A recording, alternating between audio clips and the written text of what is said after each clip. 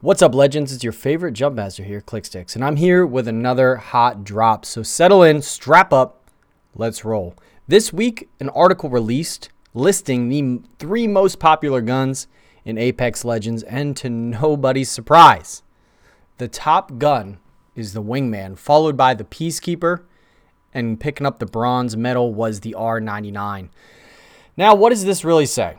Well, a lot of people like the Wingman because of its high power and accuracy rate, as well as the Peacekeeper is a great mid to close range weapon, and the R99's firing rate is out of control, quick, doing high amounts of damage if you can keep your target on your opponent. But what does this really say? Are these the guns that need to be nerfed? Are these the guns that everybody complains about? Are these the noob guns now? Or are they just simply the best?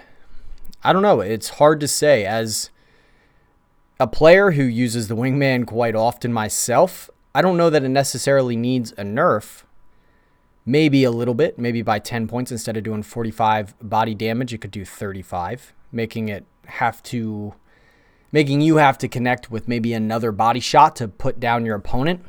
The Peacekeeper, if you hit the right shot, that thing drops in 2. It is a ridiculous mid-range weapon. And the R99, I think that one's just fine. Because, let's be honest, you need to have a good trained sight in order to utilize this weapon.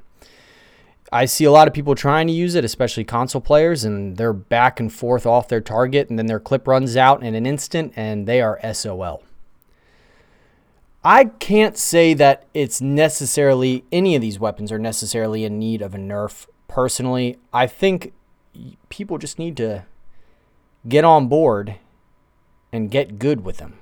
They need to understand what the weapon is, how to use it, utilize it, and then take appropriate challenges from there on. For instance, if you find that you're winning games easily with these loadouts, make things interesting for yourself. Go ahead and pick up another weapon and try it out. Oh my God, who would have thought, right? Pick up a Spitfire instead of a Peacekeeper. See what you can do there. Go ahead and pick up maybe the P2020. Go for the P2020 challenge. Load up 2 P2020 side by side. Run with those. See if you can get a dub with that. There's always ways to make this game interesting, and people get so, bogged down in the spamming of guns or the overuse of guns because of the commonality of these guns. It's pretty easy to come across any of these 3 all over the map. But then if they're all accessible, if they're all there, what's the issue? I could see there being an issue if the guns only dropped in so many locations and the individuals that had them were completely OP and took down enemies at first sight. But that's not the case here. Everybody seems to have equal access to a Wingman. Everybody can find a Peacekeeper in any of these crates or bins. People can find R99s in the immediate drop right when you go into Skull Town. It's not hard to find any of these guns. So where is the issue? I think people need to, take out whatever's stuck in them and move forward. Learn the guns. There are many ways to take down individuals that are popping off with a Wingman. Consider flanking. Use your team. Use your ping system. It's not that difficult. But people like to make excuses, it seems. So, to each their own, but I'd recommend learn the guns, learn these guns in particular, as they seem to be the number 1 loadout, being the Wingman and Peacekeeper combination, because it is extremely versatile. But that was no surprise to me at all. One of the surprises was the tier list having the top 4 heroes being used. Number 1, Lifeline. Everybody uses Lifeline. Great loadout, of course, with the ability to res teammates in an instant every 60 seconds, I believe. Number 2 being Wraith, one of the more exciting heroes to use. She has the amazing ability to arm a knife when she runs around, which does nothing but gives you cosmetic, I guess, props. And you get some bragging rights running around with your knife. My biggest surprise was at number 4, you got Mirage. I think it's surprising for a multitude of reasons. Number 1, on many of the lists that you see around on websites, Mirage is ranked as one of the lowest in usefulness of all the heroes. Number 2, he's not unlocked off the jump, so you have to actually put time and effort into unlocking him, which most people do unlock Mirage before Caustic. But still, you have to put in a few hours of play unless you're just going to spend your own money on coins. And number 3,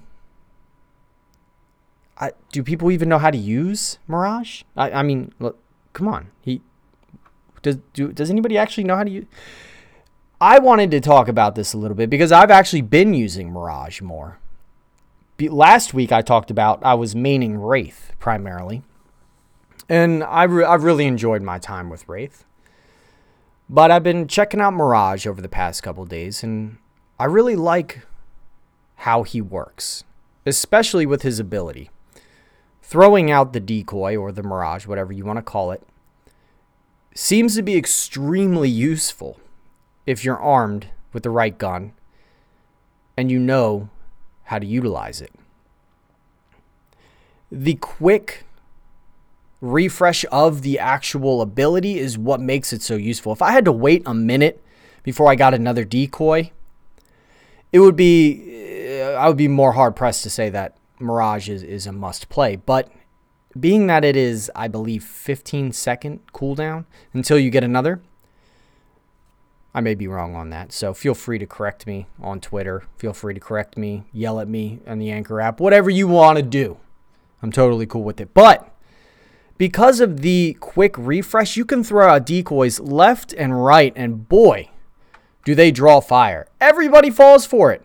Everybody falls for the decoy. It is, even though it's pretty obvious because they're just running in a straight line, people think it's a noob. People think that it's a player that's just meat. And I love it because it immediately allows you to get the jump on them. If you just run around constantly, boom, hit out your Q. Boom, hit out your Q. You can just throw them all over the place. And then as long as your team is working well, using the ping system, using whatever your communication system is, you can really play around with this ability. Go in the opposite direction of the decoy can work sometimes, or just sending the decoy in first, of course, which is what most people use it for. But what I would recommend if you're thinking of using Mirage is to use your ability early and often. Constantly use your ability. Send it out into open areas where it's not going to run into a wall and see what kind of fire you draw. It is fantastic to play as this hero. I'm excited to get more work in with him, learn him a little bit more, strategies, how to use him.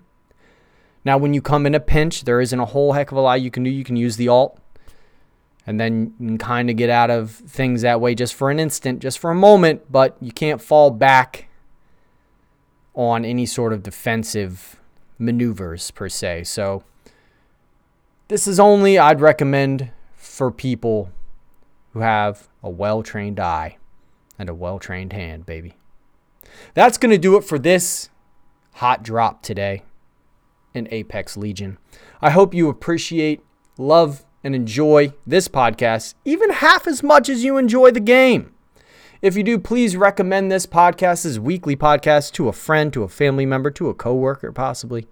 If you'd like to keep up with us every single moment of every single day, consider following us on Twitter at ClickSticks with an X.